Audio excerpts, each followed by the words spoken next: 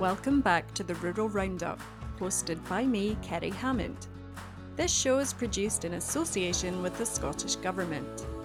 On today's episode, Robert, Tiffany and George discuss the impact of the recent wave of bad weather making its way across Scotland.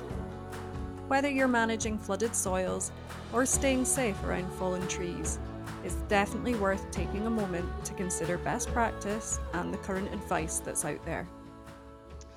Hi, Tiffany and George. I'm glad to be talking to you today with power, having sat in 36 hours of darkness. How are things with you, Tiffany? Well, I feel like they're much better than they are with you. We've managed to keep our electricity, but my word, the weather has been terrible. A lot of wind, a lot of rain, a lot of flooding. How about with you, George? Yeah, we had snow on the ground obviously up until last week, and we were battered by wind and fairly, in the last few days. There's been rain again, but yeah, we're not too bad. Storm Arwen was definitely a lot worse. Although we'd a red weather warning the other day as well, which is very unusual. But yeah, damage again here and there. Yeah, we've actually been in the southwest. We've been really quite lucky in the last couple of years that we've got quite a lot of the good weather when it's been on the go, but when the bad weather's been here, it's been far worse elsewhere. So it's probably been our time to get it, but certainly we've had a bit of a pasting, but nothing. To be honest, the wind we've had's not been. There's a lot of damage and things done, but the real story is probably the rain across the country. I know we've had a few comments for Rural Roundup that we do talk about the weather a lot, but it is very relevant at the moment that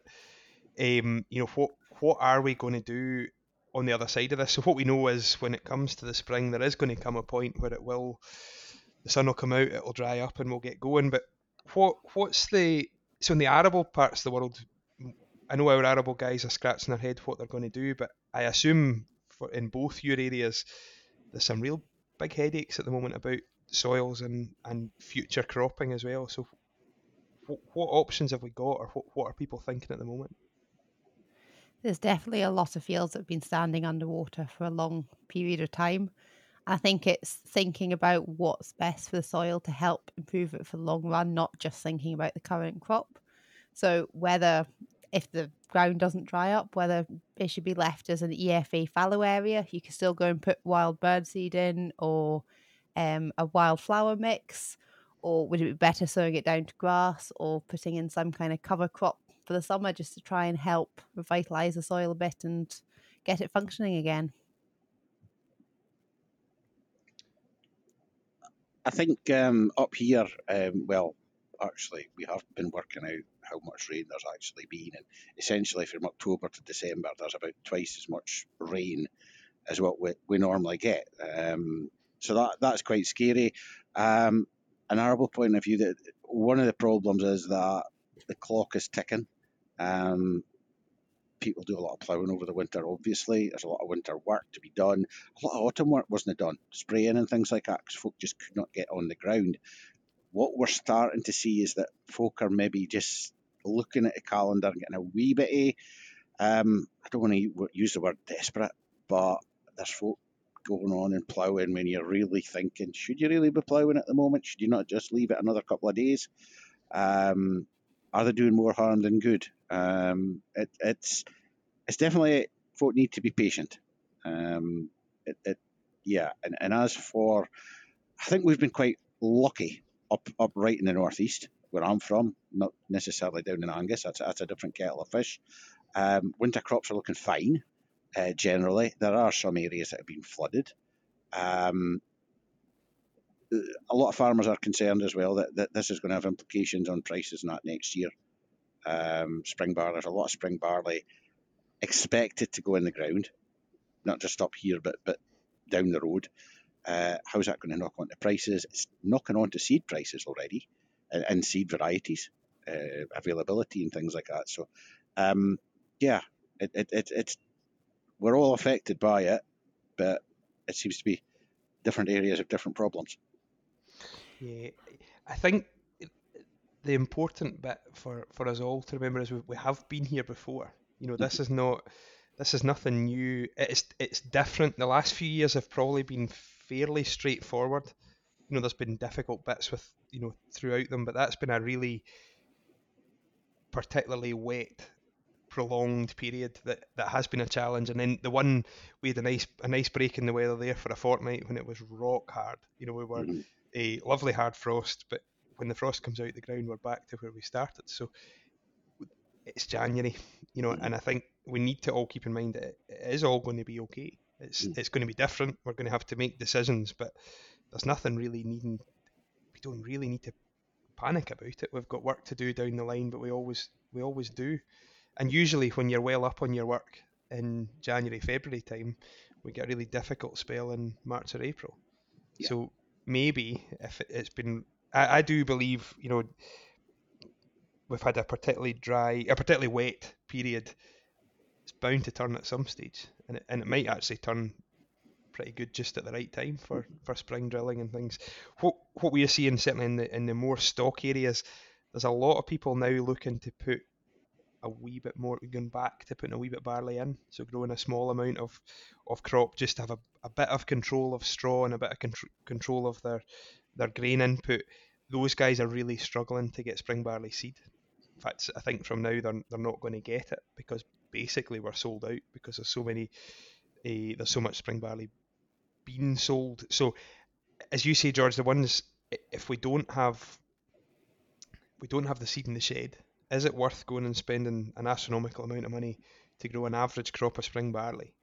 Or should we be investing the time and the money in making sure that the crop of winter barley or the crop of rape after this wet, waterlogged field is the best we possibly can get it? I think it's important for folk to look at their individual soils. Get out there with a spade, really. Where's the damage? And this is the same with grassland or arable crops. Where's the damage? How deep is it? And to be quite honest, yeah, you can resolve some of the problems using metal, whether that is a sword lifter or one of these spikes, an aerator. But you're better just having a spade, finding out where the problem is, and a living root is the best thing to fix a soil, and that is the best thing, and certainly in an arable area, if the soil has been underwater or severely damaged, certainly after a vegetable crop or something like that, and then it's gotten a lot of water, is the best thing maybe just to stick in a cover crop, as Tiffany heightened, just to get the soil going again, rather than try and get a crop of a kind and then be ready for the following autumn. I think going out with a spade is definitely great advice, but I think it's going back to being patient. Don't go in too early with a spade. Try and let your ground dry up a bit. So when you do start digging down, you can actually see what's going on and not find that you've just got a lot of mud that you're trying to dig through to find out what's going on there. No, I think if you go out in your field and you stick your spade in the ground and it just slides down nicely, you shouldn't be doing it. You need a bit of resistance. Yeah, definitely. And Robert mentioned about thinking about the following crop, but also thinking about the crops that are already in the ground, the winter crops that you've had in. And we've had a lot of people starting to ask about NVZs and saying that they've had over the 450 mils of rainfall. So would they be able to change their NVZ to then be able to put more fertilizer on? And there's quite a lot of people looking at that at the moment, but they do have to have the evidence to back up that they've had that rainfall, and it can't just be from the rain gauge at the bottom of the garden because they might have forgotten to empty it. There might have been something else happened. So it is very difficult to do. We are seeing quite an interesting thing in Ayrshire at the moment. So there's a lot of very good winter crop here, and there's a lot of stuff that's really, really struggling, and stuff that probably the questions, particularly the rain we're getting just now, it's never going to be a good crop. So there's a decision to be made with how we actually take that crop forward. But it's very interesting that we do have. There's obviously there's loads of different ways of establishing crop. The guys who are doing it power harrow and then drill have mostly got really good crops. The guys who are direct drilling, strip tilling, have mostly got really good crops. And the guys who are putting it in with a one pass are generally where the problems actually are. And it's interesting because most crop will go in with a one pass. But what we are seeing for autumn crop is the one pass is the way you can do it. If it's just about nearly ready to work, we'll just go for it in the afternoon because we can do it. And those crops are never going to turn out good. So I don't know. It's not to say that the one pass, obviously the one pass is here to stay and it's an amazing tool. But there's the word for winter wheat. We do hear it being puddled in, and it's well, for some of these crops it's been a disaster. Wheat, I think the thing as well with wheat is it's hardy stuff. And I remember, even 2010, some fields of wheat, there was nothing there when the snow came. And because it had this wee kind of insulating blanket, once the snow melted, and it was like a fortnight later, suddenly the field was green. It's hardy stuff. And I think that's where people, they go with the wheat and they think, aye, we'll get a crop out of it. But aye, yes. I think, again, we were quite lucky with the weather. September, a lot of winter crops were sown in September, and it's the same old story. Well sown, half grown, and if they're up and established, it makes an awful difference. It's just it's high stakes now, isn't it? The amount of money that's tied up in everything we're doing. I suppose it comes back to, and the R word, the resilience word now. You can see the businesses that are most exposed. The single cropping businesses, or the people who don't have very many options. A bit of diversity in the crop, a bit of diversity in the enterprise. Those businesses are generally pretty well placed, and even in the livestock world, there's a lot of cattle and sheep being outwintered on crop. The importance of a plan B for those animals this year has never been greater. Some of those days that a plan B or even a plan C really does get us out of jail. So I think it's what can we learn. So it's rained a bit. That's not really news. It's rained. In fact, it's rained a lot. But what do we learn from this? How do we make sure that the next time we get a wet back end like this, what do we do? Are you having many conversations like that, Tiffany? Like really looking forward rather than looking at what to do in the spring? Like, what do we do with the system to take the whole thing forward?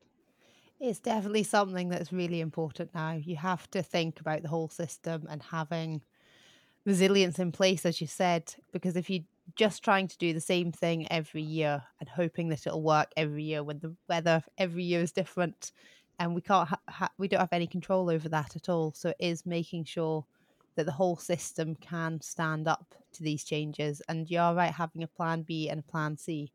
Is there a neighbour that's got a spare shed that you could go and put the livestock in, which usually you would have grazing on your cereals? And having those connections, so it might not just be something you can do yourself, but it might be something that you can do in collaboration with the other farmers around you. But it is having that resilience and making sure that you trust in your system as well, because I think it's very easy when the weather's gone bad and things are looking terrible that you start second guessing what you're doing, when actually you might be surprised that come the middle of February, all these crops that are struggling at the moment might green up and look really, really good because they've managed to withstand it because your system's working. Yeah, I think up here as well, there's a greater awareness. I think less and less now we are seeing people lifting tatties and just leaving the field. Basically now, people are cultivating across the braes. They're sticking in cover crops to try and get something just to hold the soil in place and the nutrients, of course, to prevent pollution. There's a bigger awareness now of that, and that all helps in the long run. Your EFA green covers and that, there's bigger interest there because folk are thinking, right, there's a chance of an extra wee fodder crop. It's never going to be massive, but something to for the sheep to maybe to go on for January, February time. It's just that wee bit of extra fodder, winter fodder. You can never really have too much at the end of the day. it maybe takes pressure off your grass and that and gives it a wee bit of a rest. So there's more interest in that now. And even if you do have too much, if it doesn't feed the livestock, it'll feed the soil. So you plough it in, disc it in. You don't actually need the livestock to have consumed it to get the benefit of it.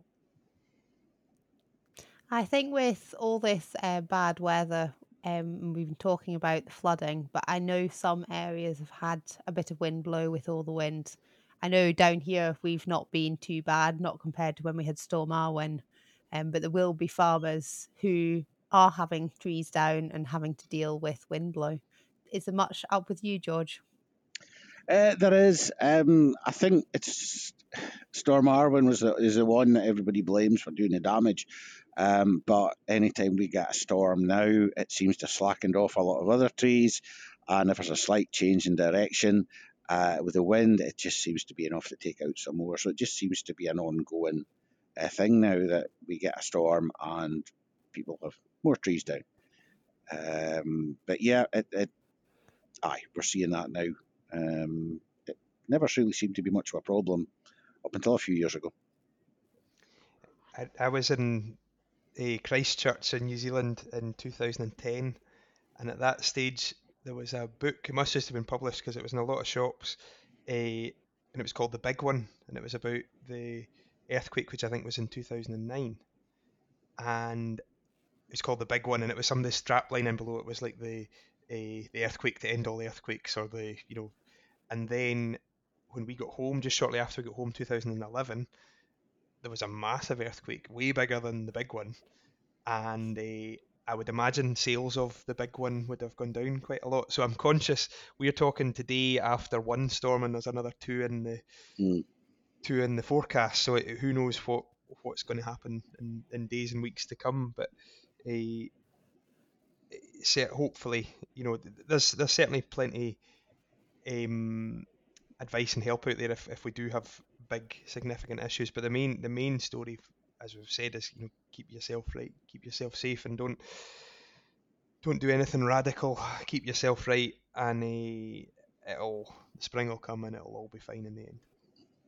I think if people are having wind blow problems, there's probably no point jumping in just now to try and get it all cleared up, because you are right, the next storm could be worse, there could be more damage. And I think as well, it's being aware the dangers that are involved with the wind blow, and it's better to get someone professional in to do the work, because it's not worth the risk, because it can be so dangerous dealing with those trees. And it's also making sure you've got all the correct licenses to go with it as well. Mary Jane Laurie brings us news of the Women in Agriculture Conference. Hi, I'm Mary Jane Laurie. Join us for the first Farm Advisory Service Women in Agriculture Conference here at Murrayfield on the 28th of February, where we'll hear from a range of specialist speakers, inspirational speakers, and you can network with like-minded people. This one-day conference will give you the opportunity to further your knowledge on a range of topics through seminars and breakout sessions. Topics to be covered include succession, diversification, farm management, finance, policy and biodiversity. There will also be ample opportunity to meet new people, socialise with existing friends and make new connections with various organisations who will have a presence on the day. All of this in a supportive and creative environment. So join us here at Murrayfield on the 28th of February. Hope to see you there. Thanks for listening to this episode of the Rural Roundup. We'll see you back here again on the 14th of February with our next episode.